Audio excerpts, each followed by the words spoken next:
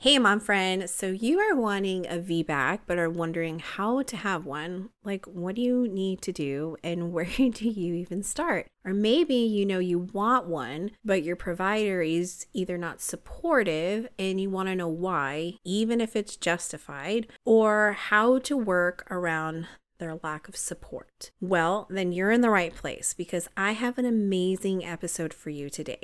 And I will be talking all about VBACs. I mean, how could we not talk about them since April is World Cesarean Month, right? I mean, that would be a crime. And I want to make sure that you've gotten a well-rounded educational experience for all things cesareans and what options you have to weigh out for your upcoming birth. So I'm here sharing with you what VBACs are, the risk, and what increases your chances of having a successful VBAC. But before we get inside real quick, I want to remind you that this is the last week to take advantage of my 20% off discount code for my 9-week one-on-one private childbirth education course, where I will prepare you for your birth no matter what option you choose or have, because believe me, after this episode, you will see why taking this class is going to be a helpful tool for your birth and going into postpartum. This discount code is included in my weekly newsletters where you can be updated first on what's going on with the podcast, quick tips, and education on birth, pregnancy, postpartum, and the early years of motherhood, and as well as discounts like this. To sign up for my weekly newsletter to get the discount code, please email partnerships@simplifiedbirthandmotherhood.com. This email is also linked in the description of this podcast. Go ahead and email that to sign up, and while you're at it, leave me a message just telling me what you are encouraged by, or maybe some of the things that have been shared in our chats that you found to be very helpful or encouraged by, or go to my website, which is also linked in the descriptions of this episode to register today. But if you've been joining in our chats and still aren't sure if this is right for you, or even if you need a childbirth education class, or maybe you think it's going to take so much time and it's going to be very time consuming, and there's no way that you can think of that you can possibly fit it into your schedule. Or maybe you're like, whoa, like take me out on a date first, right?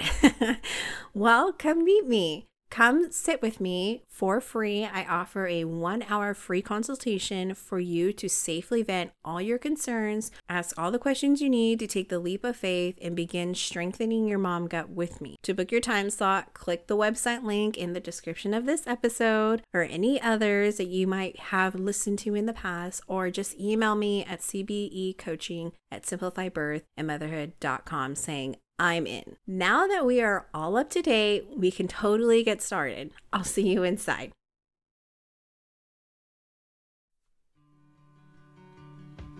Hey mama, welcome to Simplified Birth and Motherhood. I am Amanda. I am a wife and mom of 4.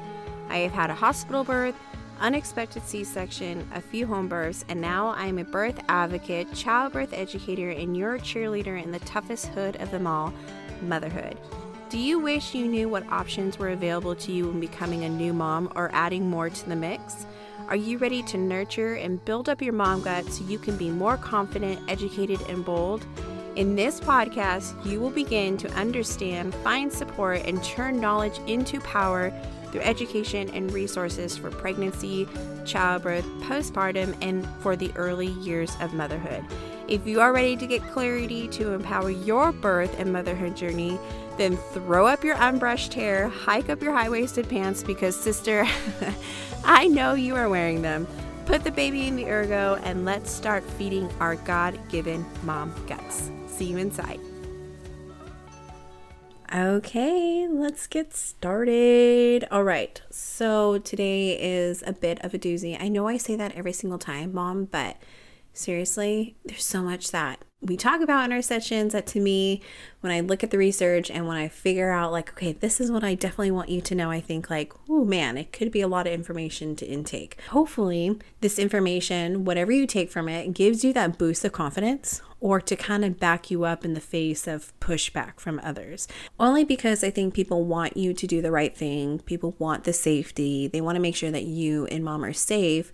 So when they think of sometimes the VBACs, they think of the risk and the safety of it for both mom and baby. And oftentimes a lot of people don't really know what those are. So the information that I'm sharing with you is for you to just consider and to definitely weigh out, process all of it, and then go from there, because it's a lot. I'm not going to lie about that. It's going to be a lot of information, but also too, it's definitely something that one of those things that you definitely have to consider the risks and the benefits, and you have to make a choice based off of what you feel comfortable with. So VBACs. VBACs just stand for vaginal birth after cesarean, and it is considered a safe alternative than having a repeat cesarean. And I'll tell you why here in this episode. There are a lot of abbreviations that are associated with deliveries after cesareans, like VBAC or VBA2C, VBA3C. This just means that you've had about 2, 3, 4, which are very rare, of cesareans before the attempt of a vaginal birth or having an actual vaginal birth. We have HBAC, which means home birth after cesarean. I fall into that category. A TOLAC, so TOLAC. This means a trial of labor after cesarean. This is you attempting to do a VBAC. So you haven't had one yet, but you're attempting to do one. You're attempting to do one in your current pregnancy or birth. There is an ERCB, which is an elective plan repeat cesarean birth, which means you're choosing to have a planned cesarean after the one you previously had. That can be for a lot of reasons, just because every pregnancy is different. There is a CBAC. This is a cesarean birth after a cesarean birth, which means a birth that was a cesarean before and then ended in a cesarean again, which helps the term failed VBAC not to be so negative. We see this type of situation happen when moms are planning to have that natural birth or are plan on having some type of interventions during their births, but then again, it ends in another C-section. So VBACs are considered safer than repeat cesareans for pregnancies and also for future pregnancies. This is due to the uterine scar opening, sometimes emergency removal of the uterus, which is a hysterectomy, the risk for the placenta to attach to the uterine scar and possibly over the opening of the cervix. This is called placenta previa. Continual pain at the incision site or pelvic area. So cesareans have a chance of all these things. So every time there's a repeat cesarean happening, it only increases your chances for these things to happen. So is a VBAC possible even if you've had 1 or 2 cesareans?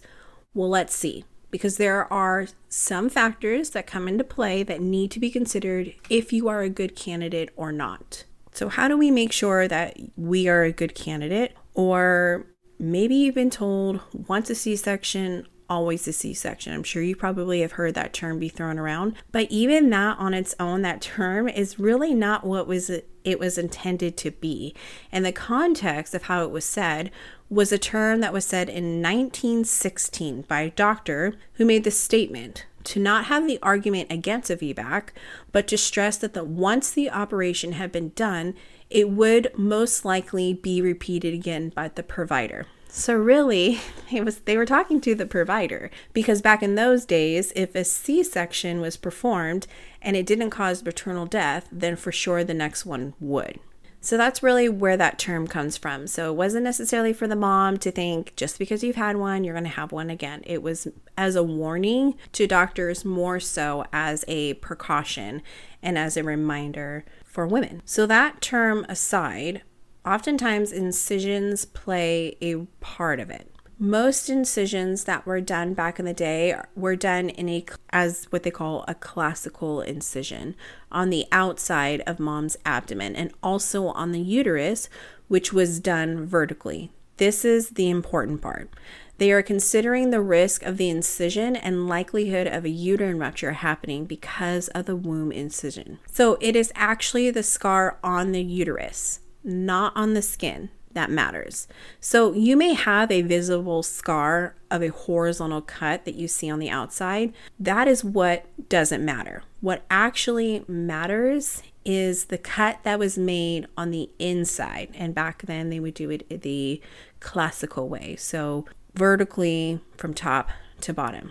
But this classical way of the incision was more popular in the 20s to the 50s, and the only time that we see it now, which is very rare and not common, is when the doctor will make this type of incision for reasons like special cases like baby was transverse, meaning they were sideways, or baby needed to be born prematurely. Now, I will say this, sometimes the way that the incision is cut for cesareans really just depends on the style of the obstetrician, because sometimes they do this classical cut on the inside, but again, on the outside, bikini line, still horizontal, those type of things. But again, we are talking about the incision that was made on the actual womb or uterus.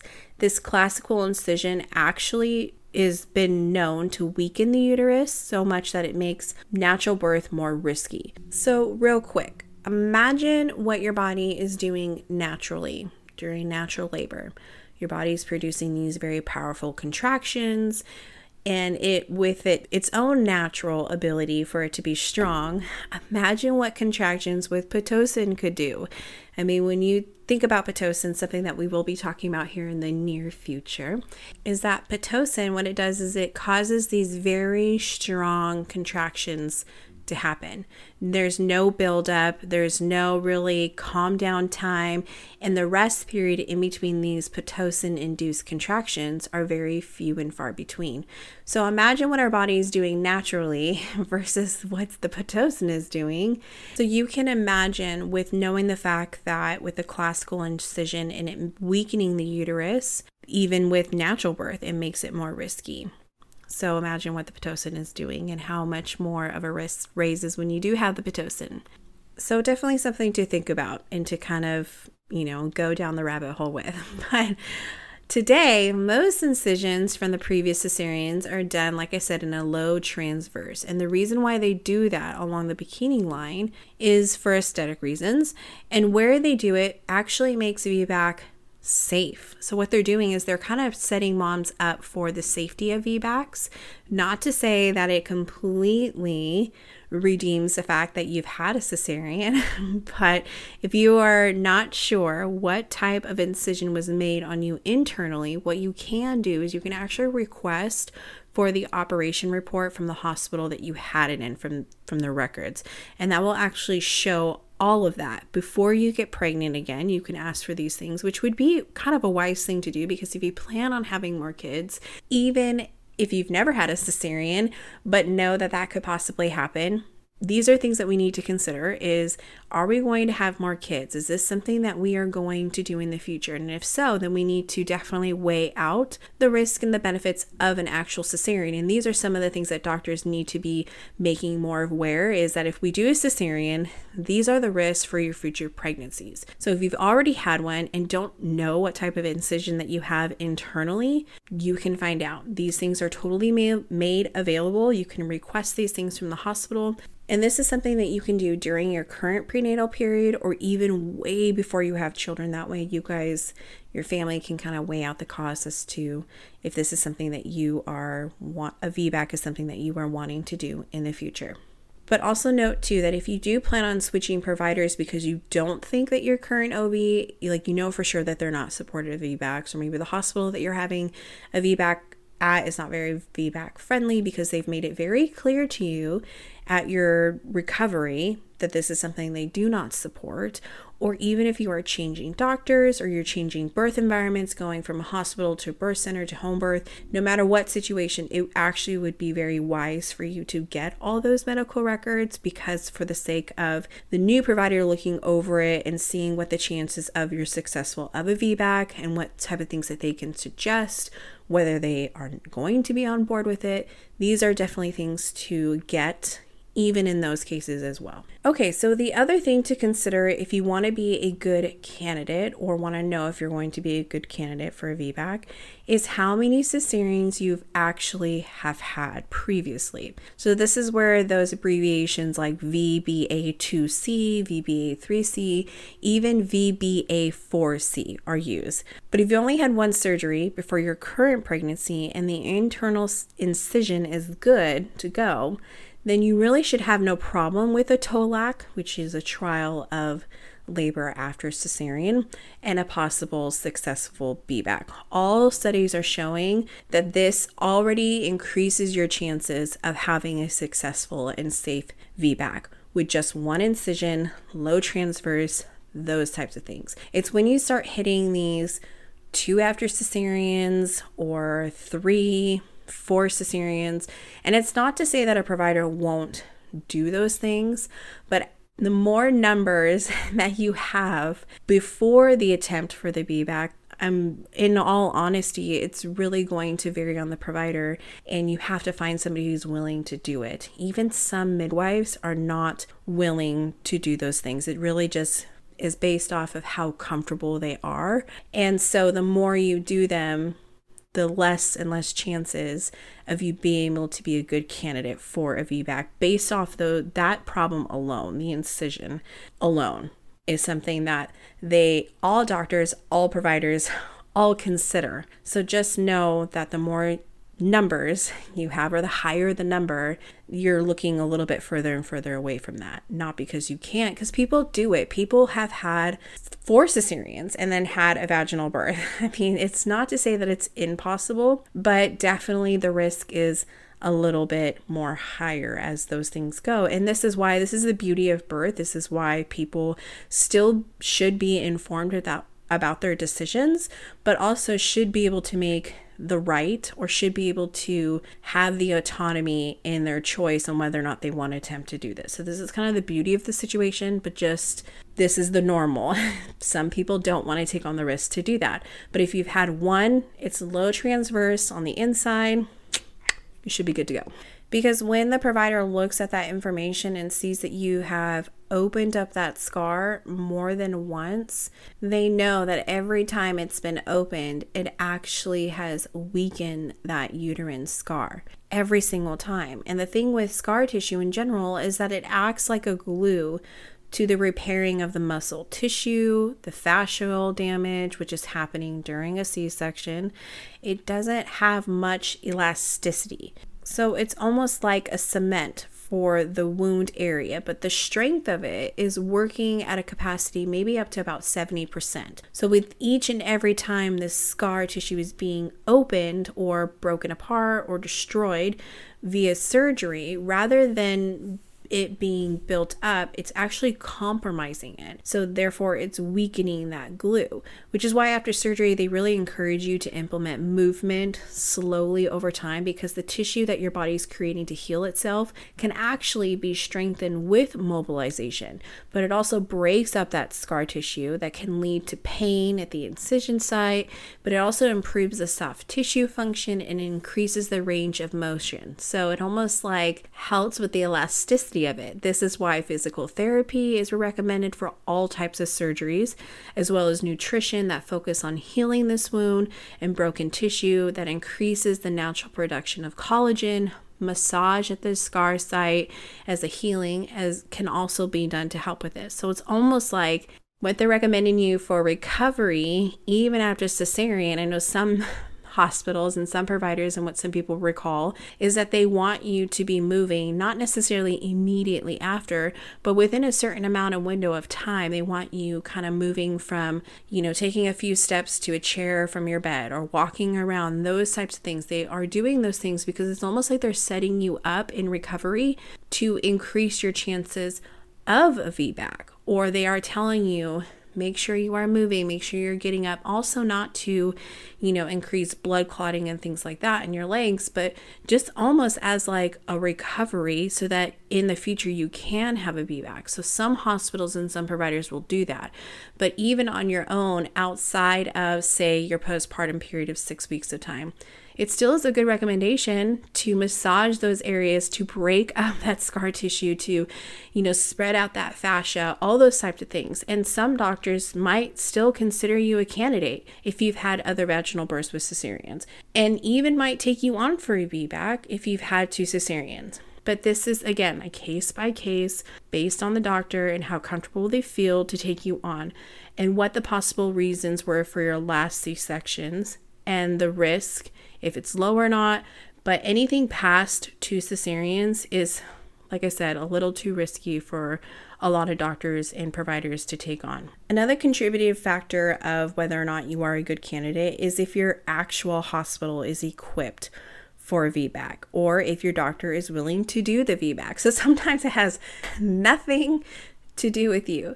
It has everything to do with is your hospital equipped to do that? So hospitals that say they do not permit or cannot permit a VBAC mom is usually an issue of not having the staff that's available in case the birth has to switch to an emergency C-section or there's an emergency situation that happens in the middle of your VBAC.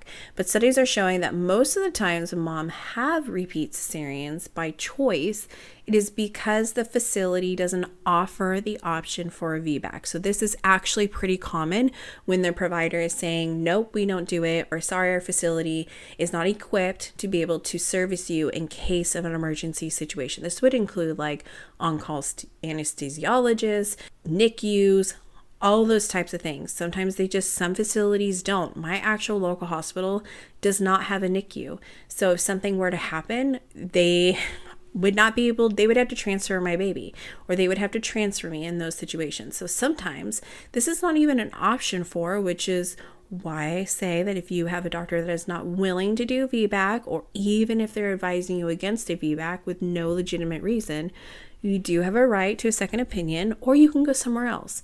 And sometimes these other providers or these other hospitals might give you the same answer based on the fact that they're not equipped to do one. Maybe they are. But sometimes you might get the same answer as, no, we're not going to do one, or no, we're not taking you on. But you do have a right to a second opinion, and you can go somewhere else where they are equipped.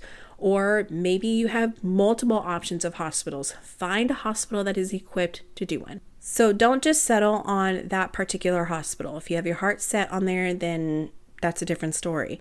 But go see other hospitals that are within a certain radius of your home, or maybe go see if there's another hospital on the other side of town that would be willing, or another provider. This is why this interviewing process and interviewing multiple doctors and researching multiple hospitals in your area to see what that is okay, and it would be totally worth your time. Other factors that are worth mentioning, and I will only mention a few because there's a whole list of them, meaning they show no impact risk on the uterine incision separating, and they do increase the chances of VBAC. One would be a previous breech birth, fetal distress, failure to progress, CPD, or a small pelvis.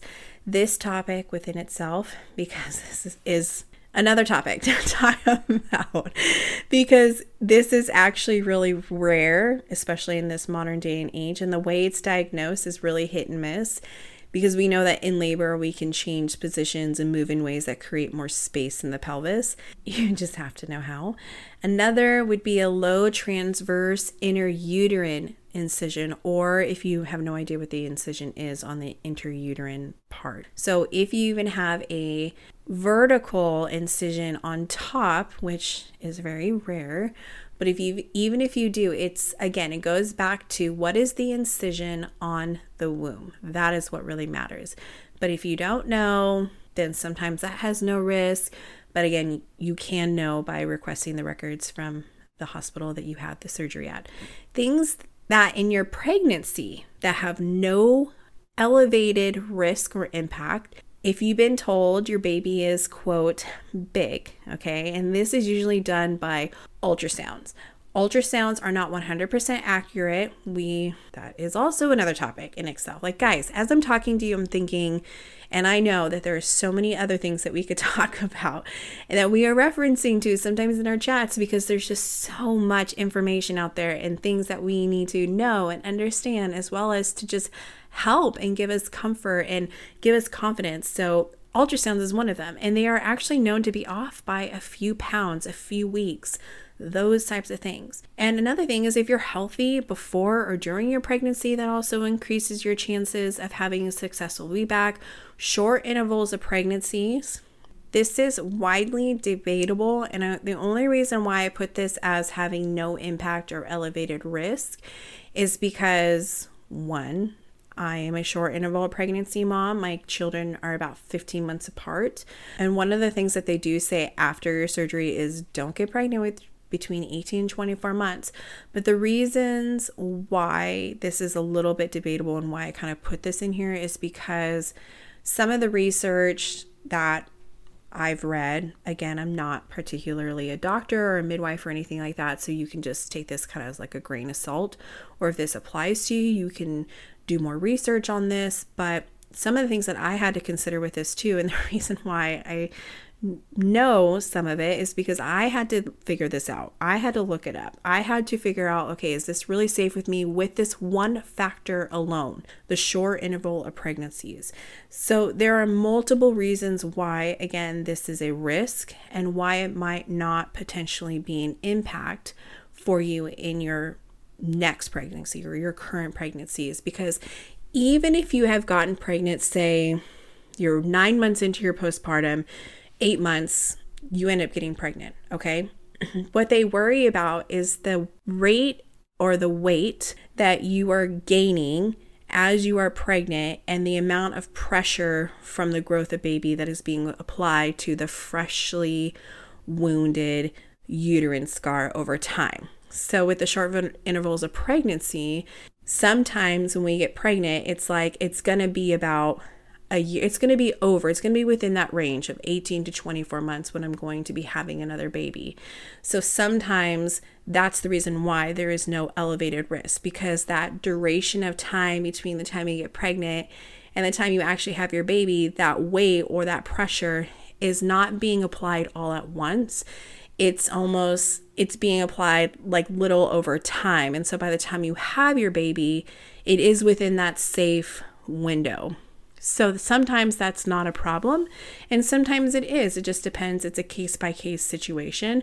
But that's the reason why I put this in here as far as like the no impact or doesn't elevate your risk, because it's debatable. But having a VBAC at home or a birth center also too does not have any higher risk than you were to have at the hospital. There's statistics and research shows that there is no higher risk in these situations. But of course, American College of Gynecologists says that this is a contradiction. But what they also say is that a VBAC, they consider safe environments as hospital and birth centers. But we've learned from some of our other chats about birth environments that essentially they are saying that home births are safe, because home births and birth centers are really no different from each other. It's just places. It's in a different place. It's not in your home. It's in somewhere else. So, because there's really nothing that a birth center can't offer that a home birth can't. But the studies do show that the risk is no greater than the hospital. But what we are seeing, which is a fact based off of trends, and what we see is that there is a great satisfaction for moms who do want to attempt to have a VBAC, who do decide to do it in a birth center or home birth. There is a good outcome. They are not all poor, and it does not lean every single time to a poor outcome. We see a lot of moms who are having successful VBACs. I've had one. I know dozens of people who have had one. I know dozens of people who have had 2 cesareans and had a home birth and ended up being successful. I know some people, I read stories where they've had 4 cesareans and they've had really great outcomes in these situations. So it's not to gaslight that, and we are not trying to make it sound like that doesn't exist, because there are successful VBACs with birth centers and home births. So not to say that that's not there, because it is. So what is everybody so worried about? Why is your provider worried about this? Why is it all of a sudden that your provider is backtracking on their support for your VBAC? What are they worried about? Why do some offer it? Why do some even give mom another option but a repeat? Another thing that we're wondering is, why are they wanting to induce so early at 39 to 40 weeks if labor has not started? Well, the main thing that they worry about is the chance of uterine rupture. A uterine rupture is when the uterine wall breaks open or tears open, and this is due to pressure. This can be pressure from the baby or from contractions. And oftentimes when this happens, it is a very serious thing. I mean, it has a potential to have neonatal mortality, maternal mortality, morbidity, possibly a hysterectomy. I mean, all those types of things can possibly happen in situations like this. Those could be the outcomes and the results. But there are about 2 types of uterine ruptures. One is the complete rupture. So pretty self-explanatory in itself. But this is where the tear goes through all the layers of the uterine wall. So this is the big one. This is the one that requires immediate, prompt emergency response, because this is part of the baby, the amniotic fluid, and the umbilical cord that can slip into the membrane that forms the abdominal cavity. When this happens, this takes oxygen away from baby, thus leading to brain damage or possible death. Does this happen? Yes, but you will see that it does not happen very often. The second one is a partial rupture. This is where the scar partially opens but doesn't separate, and the outer layer of the uterus is still intact. This is what they sometimes called a dehiscence. So sometimes they consider this to be a rupture, and unlike a complete rupture, there are really no signs showing that this has happened or it is currently happening, whether during pregnancy or labor. It can also lead to a rupture, so it could start and then up turning into a complete rupture. There is a potential for that with this, but the body heals over time. So if this does happen, the body will eventually heal this up. And there's really no telling if this has happened or will happen, because they really don't know unless they go in and do an exploration or they go in and do a repeat cesarean, and that's when they usually find out. But these ruptures just also don't happen during labor. They happen and can happen at any point during your pregnancy. So a repeat cesarean does not lessen your risk in future pregnancies and birth of a uterine rupture. I hope that makes sense, because this can happen no matter what. Even if you've never had a cesarean. I mean, for first-time moms, this is really low, almost kind of like it will never happen because of how rare it is. But for those of us who have had one, it doesn't matter. You can have a uterine rupture before labor even starts. But the more vaginal deliveries after cesareans have been proven to reduce the risk of uterine rupture. And some of the signs of an actual uterine rupture are excessive vaginal bleeding. This is different from a hemorrhage. They sometimes can look very similar, but this is why they have to get down to the root of the problem. Pain in between contractions that is sudden and different from any pain from normal birth and contractions. This is again why the epidural is not necessarily recommended in cases like this, because you're not going to feel anything. If something were to happen, you're not going to be able to feel the pain that is different from any other pain because you're numbed from the bottom down. I mean, so this is why we should be using this with caution. But if contractions become slow or not as intense, so whether or not they've started, they're going at a good rate, and then they just start slowing down and not obviously becoming stronger as time goes on. Abnormal abdomen pain or bulging in the pubic bone. This may be because the baby is coming through the tear and into that space and not through the birth canal. So sometimes that can be happening. So a visible sign. Sometimes rapid heart rate, blood pressure, or shock in mom, or fetal heart rate is abnormal or is dropping or rising. This would be the most reliable sign. This is when there is a prolonged deceleration of baby's heartbeat. They call this bradycardia, which means that the baby's heartbeat has decreased for several minutes with no improvement when mom has problem solved on her own by changing position.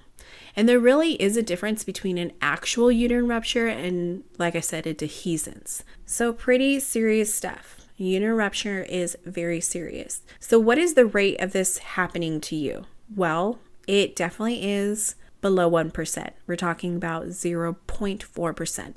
So 1 out of 250 people.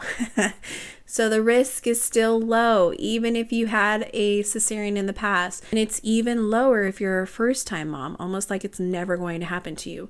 But even with this rate being at 0.4%, just imagine this. Consider the statistics on this. You are more likely to have a cord prolapse than this happening to you. And it's just as close as if you were to be dating a millionaire. But this risk increases when you add in the surgeries, the more cesareans. So this is what increases your risk, is the amount of repeat cesareans you had. So if you are a first-time mom, or you are gonna have a cesarean again after having another one, you're only increasing your chances. It sounds like the better option, and sometimes it is. Sometimes there are reasons why we need to do this, and those vary from person to person, pregnancies to pregnancies. But you would think that a repeat cesarean is safer or is going to lessen your risk, when really it doesn't, because that actually increases the chances of the uterine rupture. This is why after 2, it's unlikely for your provider to take you on. It's not to say you can't, like I said, but because the risks increase from 1% to about 3.6%, and you are more at risk of having a uterine rupture than a first-time mom, because there's no scar there, and it's the scar on the uterus versus an unscarred uterus. And studies show that if you have one low vertical incision, meaning it hasn't been reopened, and you've had a vaginal birth, so even adding the vaginal birth to that acts as a protectant, almost like it acts like it's protective of us for those reasons. But also medical interventions. Medical interventions have also been proven to increase the risk of uterine rupture. This would include Pitocin, prostaglandins, epidural, or other inducement options, and that goes up to about 6%. So when you pack it on, more repeats, interventions, those types of things, you're increasing your risk. And we see that with the studies. And that's the thing about the research. Whatever research they have done on uterine ruptures are done with women who had some type of inducement measure, or they've had the mixed cocktail of Pitocin and the epidural, and the outcomes show that this is where the risk is. So unfortunately, there's not really a lot of research out there showing that a mom who's had nothing, no epidural, no Pitocin, has not been induced, has not been given prostaglandins to soften the cervix because their cervix was hard and long. There's really not a lot of research out there showing that if we don't have this, what are the risks then? They're showing that the uterine rupture has happened in cases where moms have had this. So this is kind of the double-edged side of the sword that's not so great. But again, we see that even with this risk, or how we got that below 1%, oftentimes there is some type of medical intervention to show that if it was used, the medical intervention was used, that it increased by up to 6%. So if you're wanting to use any induction methods or any of those things like the epidural, it should be used with caution, because some of these things also do have high numbers of causing non-assuring fetal heart rates and the need for forceps or the need of other measures like Pitocin. So because of that, even just the heart rate alone, sometimes our baby is having these non-assuring heart rates, not because we're actually having a uterine rupture. It's because our baby is responding to some of these measures that are not setting them up for success or causing these issues. So sometimes these unnecessary means actually create the problem and more so solve them. That's kind of the double-edged sword when having a baby in some of these environments. So what can increase your chances of having a VBAC? You're probably thinking, well, I've already had one or I've already had two. So, what can I do to increase my chances? Well, some things you will need to do, or that you can do, is being active in your prenatal period. You're going to want to, as soon as you find out, to find supportive care. This means choosing a provider or a place that has a positive view on VBAC, finding out what your current provider views are about VBAC, what the protocols and policies are for this VBAC attempt. This will help you learn early on if there is an agreement or support for your decision for a TOLAC or things like that. If you are not sure of any of this, then ask. If at any point you find that your provider is not allowing you, quote, to have a VBAC, so meaning you are being refused, or a VBAC, my recommendation would be that you find one who will, because I'd rather you be with a provider who is not only supportive of your decision, but also who's skilled to do so. Or when you find out your provider is not showing signs of support of your VBAC, or the day you go into labor, another doctor is attending your birth, because there is a very high chance. This is something that I've tried to always make clear to everyone when I'm talking to moms about this, is I know you probably love your provider, and they probably will be there, especially if you're planning on inducing. They're going to be there because they're planning to be there. Inducement with Pitocin is a way for them to plan to be there. But oftentimes when we go into labor spontaneously, sometimes our provider is not there. And sometimes we think that the one we're working with, we know that they're supportive, but if they're not there, meaning they're not on call, or it's not their shift, then you could get a provider that does not have that same view, that is not very supportive of that. But in those cases, if you do find that another doctor is attending your labor and they're not supportive of your decision, you have a right to change providers. You have a right to ask for a second opinion. But also too, make sure that your wishes for a VBAC are written in your medical notes, because whoever does attend your birth is going to look at that, but they are also obligated to support your choice for a VBAC. And you have a right to assert these wishes to them, because whether it's your doctor or not, they are actually agreeing to take you on once you're in labor. I mean, they show up and they're there, but you can also start by visiting ICANN. They have a VBAC policy database, which I also have linked in this episode for you. So that way you can look to see, it has every U.S. hospital's official and unofficial views about VBAC, because sometimes where you have your VBAC really matters. And we do see a lot of birth stories ending with, well, I didn't really want to do this, but because I was already there at the hospital, or because my provider or the doctor who was there was doing this, and I just felt like I really had no choice, that I had to do it. So we want to make sure that we are crossing our T's and dotting our I's on this. But with even that, not even just the fact of they don't have that same supportive view, but also too because of the interventions we will see. And oftentimes, if we don't want to have the interventions, or we are trying to limit that, we see sometimes moms who are choosing birth options like a birth center and a home birth. But it is something I have to know in this episode, as well as I have mentioned in other episodes. If you have not listened to those, this is probably going to be a nice little tidbit that I've shared in the past. But we know that a birth center can't offer us anything different than a home birth can't. So the risk is still there because of the scar, but you do have a chance of having a successful VBAC just on this factor alone. Not to say that it's guaranteed, but because of the medical interventions that are going to be not there, or the intervening and things like that is going to be kept at a minimum. The studies that have been done for these birth environments and a VBAC show that the chances of a uterine rupture don't increase more than the hospital. It doesn't also eliminate the risk, because the risk is still there. And usually if a uterine rupture does happen, doesn't necessarily have a very good outcome. So that is the risk. But again, we are talking about something that happens below 1%. So not to say that this is going to happen or that it won't happen. We do not have the ability to determine that. But again, it does not increase the chances of it happening more so in these different environments.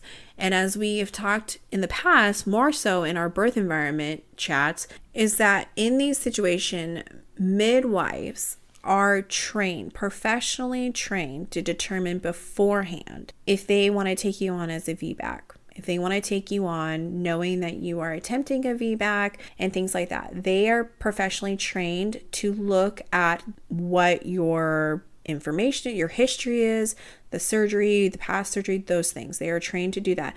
But they are also professionally trained to look for red flags beforehand, just like your doctor. Your doctor is also, an OB is also trained to look at those red flags.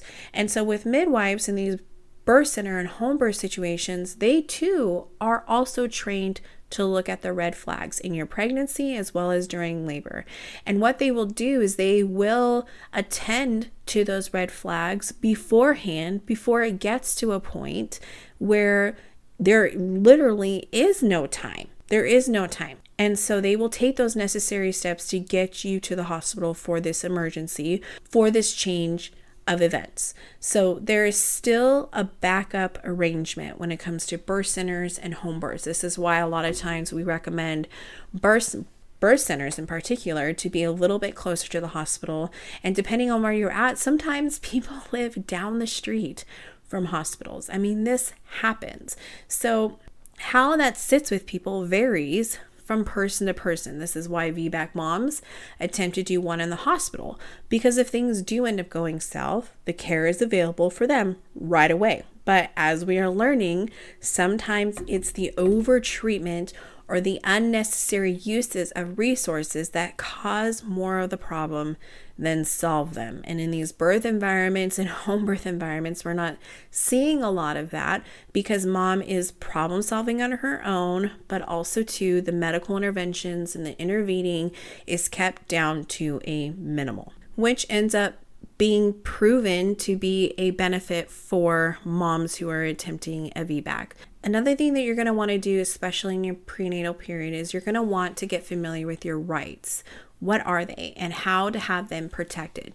Just because you're pregnant or a parent, you still have rights to a second opinion and right to refuse medical treatment. This would also include cesarean. And to give informed consent, this might require contacting a lawyer beforehand, just in case there's a pressure or threat given to you that violate these rights.